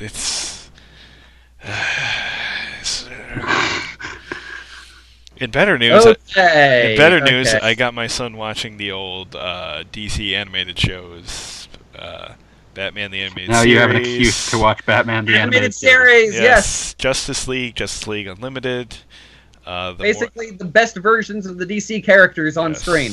And also, pretty much the more recent Batman, the Brave and the Bold. So, which also is very good. Just as fun, but kind of weird. Yeah, but that means he knows some of the oddball characters like Blue Beetle, Red Tornado. True. Which is really what DC wanted from that. Yeah. And in fact, his grandmother got him a Red Tornado toy for Easter, and he was like, "Oh my God, Red Tornado!"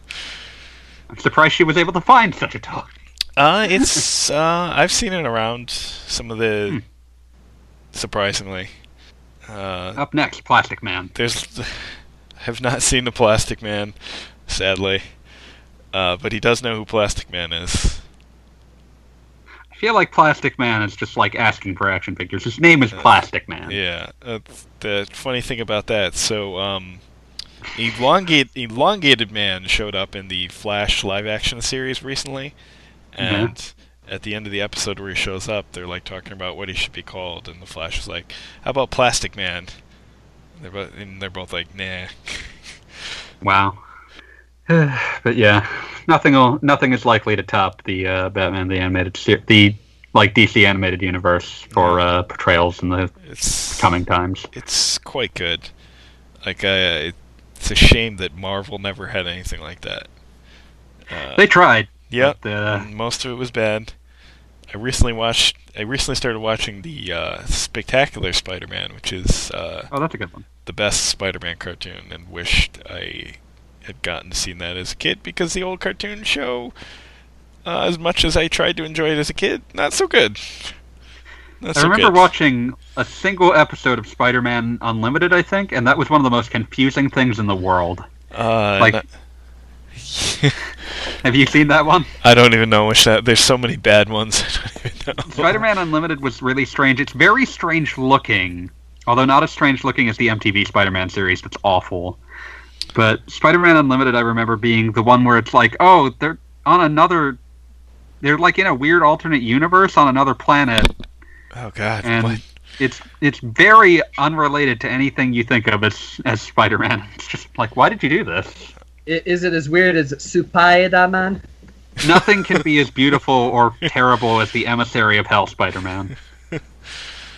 Oh man! Wow! I saw a weird, more recent one where Spider-Man is like in Avengers Academy with like some other random superheroes. I think that's Ultimate Spider-Man. Yes. That did well with the kids. It's so bad. It's I'm terrible. given to understand it's very bad, but it's also bad. Apparently kids liked it, so I can't complain too much. It wasn't for me. I guess. I think my son's favorite is still the Lego DC movies, which are great. That's a good yes. They have Troy Baker as Batman in those, and obviously keep me warm now. Yeah. Say. And I talked about it previously. The most recent one is about the Flash and teaches children about the Speed Force. Finally, the children have to learn about the Speed Force someday. Yeah, those are really good. So if anyone out there has kids, you want some fun entertainment. Really, most of the Lego movie stuff out there is good, including the theatrical releases of the Lego Movie, the Lego Batman movie, and I just remember watching Lego Batman on the airplane and cracking up when the Joker was detailing every single villain he had working with him. Oh my god! And just going on and on and on. I was like, I recognize most of these. I can't believe I recognize most of these. And then at the end, the pilot is like, "You made some of those up, didn't you?" I'm like, it's like that movie was like a bunch of 40-something-year-old super Batman fanatics writing a plot pretending that they are 10-year-olds who don't actually know anything about Batman. Oh, that movie was so good. It's like just such the perfect parody of some of the more recent Batman movies too. It's just so great. Yes, it is about the best Batman movie released in recent history. Probably, yeah. Which is amazing and sad and hilarious. Yeah. It gets what's fun about Batman. Yep. That's important. But this is not superhero hour, so I don't know that we can continue this unjustified tangent. Sadly, we're at the end of our time. We can keep going. We can whatever makes it in. They were foolish for listening to it. we haven't had a good superhero RPG-ish game in a while. I mean, we ever had a good one? Marvel. I still have Ultimate Alliance. Let's see. I still have a squad on Steam that I need to play sometime. Oh yeah, Chroma Squad's neat. Which is, I mean, that's not exactly a superhero RPG, but it's a superhero TV show RPG. Yeah. It's adjacent. Yeah. The recent Lego Marvel Superheroes 2 is really fun, and it's not an RPG. I don't care. I don't care, man. And it's got all sorts of weird deep cuts. Listen, PS4 Spider-Man gives me life. Yeah, it's not an RPG either. The main villain is Kang the Conqueror, and I don't even know who half the characters are. It's just like I don't know how this got made, but I love it. Yeah. Deep cuts. Seriously, one of them was like the medieval version of Captain America, Captain Avalon or something. Like what? That's getting deep cuts. Wow. How did this get greenlit? Who made this? Yeah. So yeah, there's the real reason why we don't see any superhero RPGs. First of all, they have to deal with the entire continuity and trying to figure out what to do with it. And second, the power levels are literally all over the place, anywhere from traditional JRPG levels to Gurren Lagann levels. Yeah. And there's a reason why we don't have a Gurren Lagann RPG. It's just because there's no way to balance the thing properly. Well, I always thought the X-Men Legends / Marvel Ultimate Alliance did a good job at that. Yeah, but Diablo clones bore me. Whatever, man. Whatever. I love those games. I mean, I guess you could make something based off of the Mutants and Masterminds tabletop game. That would probably work. That'd be fun. Yeah. Well, hey, there was that X-Men game where you can make your own X-Men, and then... Oh. Let's not talk about that. That deserves an hour of long explanation, and also somehow doesn't deserve that hour either. By the creators of the critically acclaimed Too Human? Human, all too human. Can't legally be sold anymore either. What? The company that produced it lost a lawsuit that says that essentially made its source code illegal. It's an unlicensed Unreal Engine 3 game, so technically it can't legally be sold. Oh, dear. Oh, no. Oh. It was, yeah. Good times. Yeah. Listen, I'm just going to talk about how the PS4 Spider-Man game looks very good. It looks fantastic, but while you're waiting for that, the moral of the story is play Lego Marvel Superheroes 2. Because we're going to go back in time and just play some Marvel Superheroes versus Street Fighter. Yes. And I should note also for that game, they licensed 2 songs from the Guardians of the Galaxy movie. Which two? Come and Get Your Love and Mr. Blue Sky. Those are good choices. And if you're controlling Star-Lord, you can hold down a button and he will start dancing to one of those songs. And you can actually continue walking around shooting things while the music plays. I'm surprised that they had options.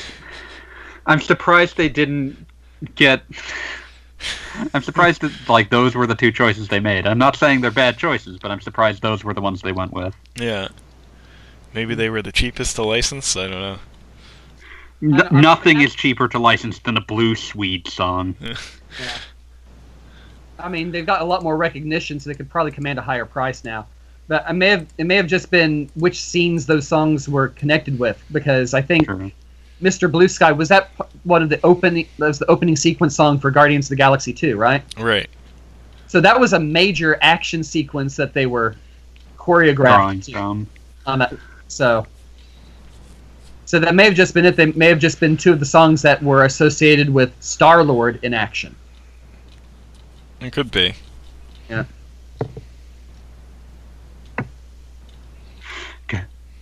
Okay, I'm going to stop before I start singing any of the aforesaid songs. Yeah, so. But I actually, so it does support recording video, and I grabbed a clip of that and put it on my Twitter. So I will, once I find my clip, I will put a link to that in the episode, assuming I remember. I hope you'll remember. Yeah. Yeah, and I found it, so I will send it to you guys to enjoy.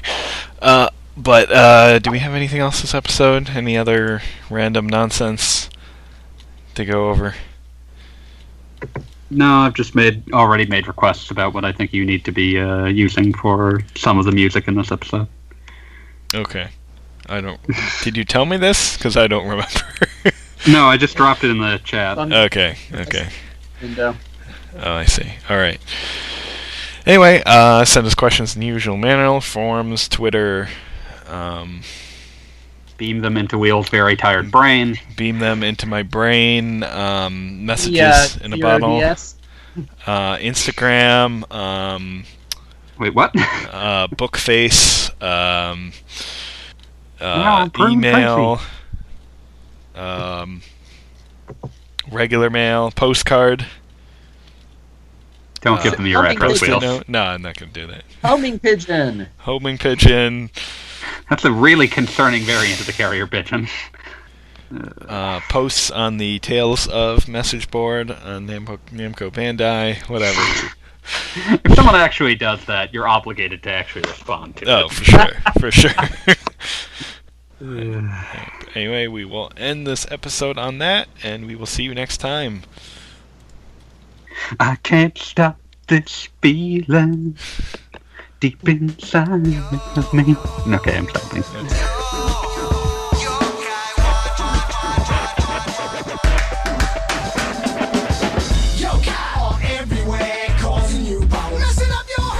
Trip you up, give you a flat tire. I make your socks go missing in the dryer. Your car make mischief anywhere, and you may not even believe they're there. Well, let me introduce you to my friend. He's found a way to connect